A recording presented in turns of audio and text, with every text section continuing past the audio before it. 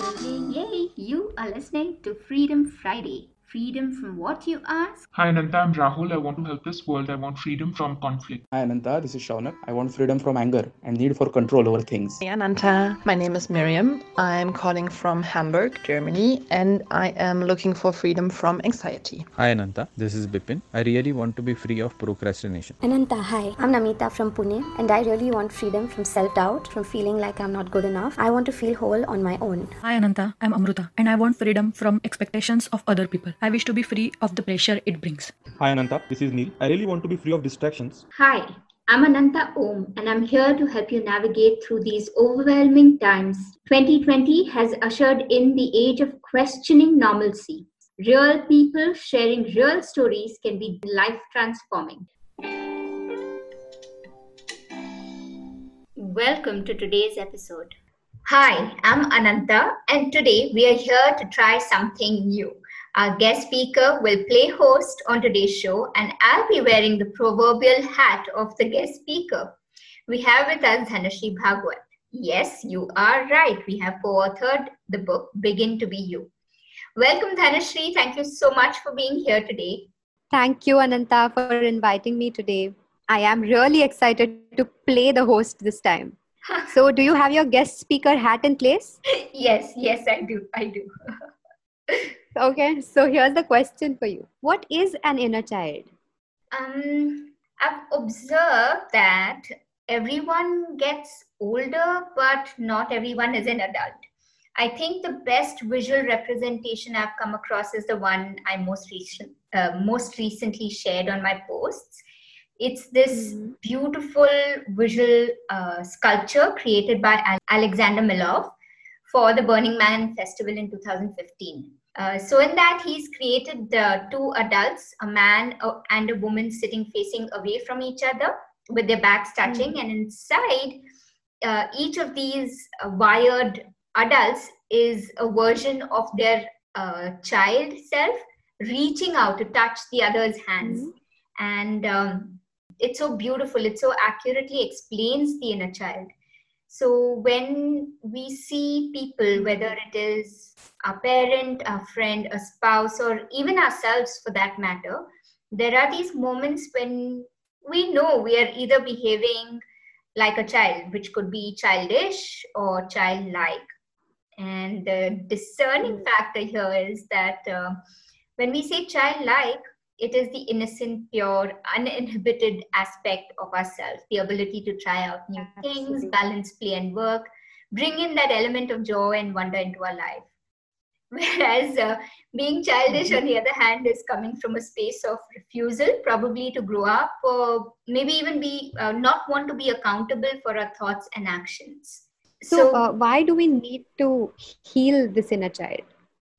I suppose let's bring in an example that maybe some of our Indian listeners may relate to, and you can join in whenever you catch up, Dhanashree, and so the same for the listeners. Nirma, washing powder, Nirma, दूध की सफेदी. निर्मा से आए रंगीन कपड़ा भी खिल खिल जाए. See? सबकी पसंद Nirma.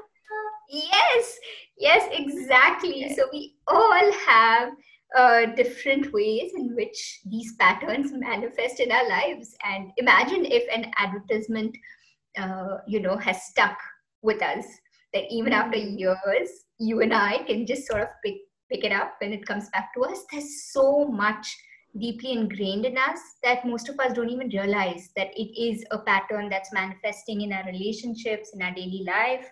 So true. Yeah, so I think the most common first aha moments that people have when they embark on the inner journey is to recognize the creative power of their thought and just, identifying these patterns. When the question is, why do we need to heal it? The quality of our life greatly shifts. So most of us are unconsciously or subconsciously spending our days reacting from a space of reaction. And where there are reactions, there's no scope for evolution or change, because reactions come from habit and not an openness to change. And there are some people, of course, who refuse to even accept that something feels off. And possibly this continues from one generation to another until somebody steps up and takes that decision to not continue that cycle and not take it forward.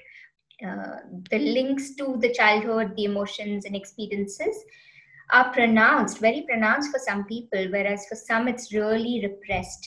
And since majority of our people are fighting for survival, and many of those who aren't are spending a lot of time just moving along.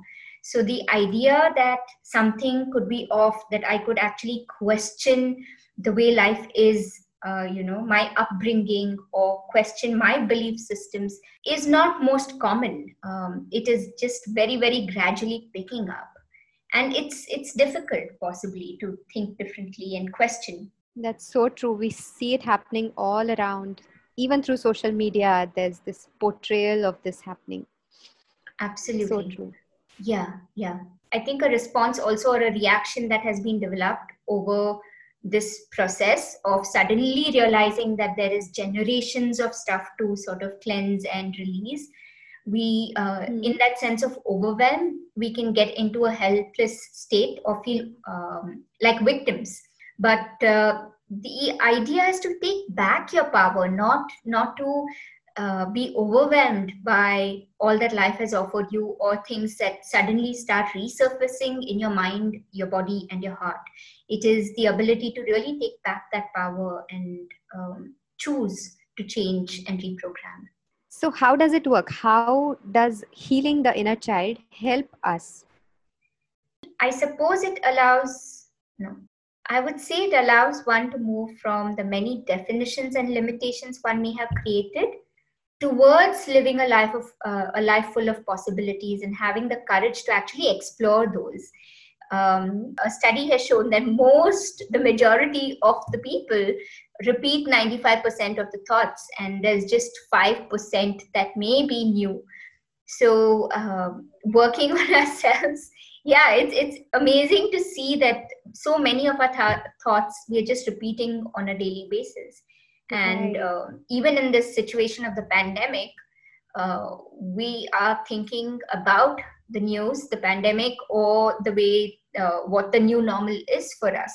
But that was novel when it first started earlier this year. But now if you see between the months of Jan and August, our thoughts have not moved beyond that scope of the pandemic, the financial global changes, the unrest. So we tend to have new things to think about as a wave, and many of us get caught in that wave. But what beyond that? When do we start questioning the 95% repetition on a daily basis? So it certainly helps shift our perspective, our thought processes, and it improves the quality of life, not just for ourselves, but everyone around us, because the more we are empowered and we start living from that authentic space unapologetically, I think we empower others to do the same. Absolutely. I really want to know, I see this term inner child popping up on social media and so many places. So is this like a new age term, inner child? Actually, it's been around since the early 1800s, where the term was recognized, and Carl Jung is one of the first people to have, it's sort of said that he was one of the first people to have spoken about this concept of the inner child. And in the 70s, it was John Bradshaw who popularized the term of the wounded inner child. But I don't think humanity, the race, is alien to this concept of the relationship that a child has had with his or her parents, and how the upbringing has both positively and negatively, in that sense, affected the child's belief systems. So even though the term has been around only since the 1800s, or recognized since the 1800s, there has that feeling of whether the kings were brought up with an expectation an heir was brought up with an expectation of becoming the king, and hence he may not have had the freedom to try and explore something else. So this has been around since the time there was, the concept of family and life. Right. And now there's a way to actually work on it and get freedom from the wounded inner child, and work towards divine inner child. Yes. That's really promising. It is, and we as a collective are becoming more conscious, and I think we're all questioning whether the ways work, and if they do, we should try and continue and take them forward. But if something is not working at the same time, it's time we changed it for ourselves, at least. If not, we obviously can't have others change, but it begins with us. Correct. Speaking of questioning, now I know that you have a tradition on this show where you ask some surprise questions. Yes. So I'm going to continue with that tradition. Here's your first question. What suggestion or word of advice would you give your 20-year-old self? I think I would say breathe and relax, because everything is happening and everything has its place and purpose, and it. So just breathe. Yeah. Wonderful. What is the one thing you feel most grateful for in this past week? I would say I'm feeling deeply grateful for those who are feeling ready to work on themselves in any part of this world, wherever you are. If you have begun your journey and have really committed to it and taken it to the next level, every time someone does that, I feel very grateful, because a lighter heart and a lighter body-mind space makes this world a lighter place. So I'm very grateful, especially to those who have registered for the upcoming Inner Child.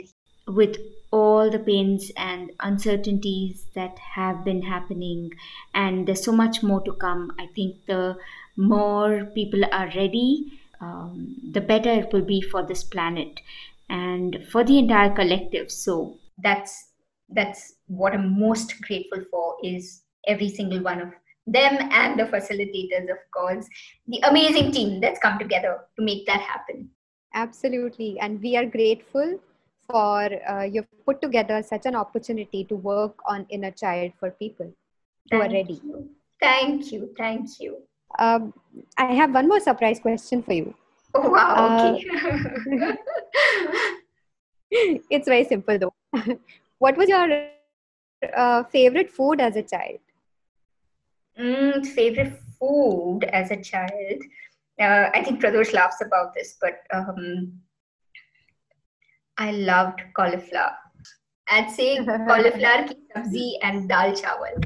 Very simple, wholesome food.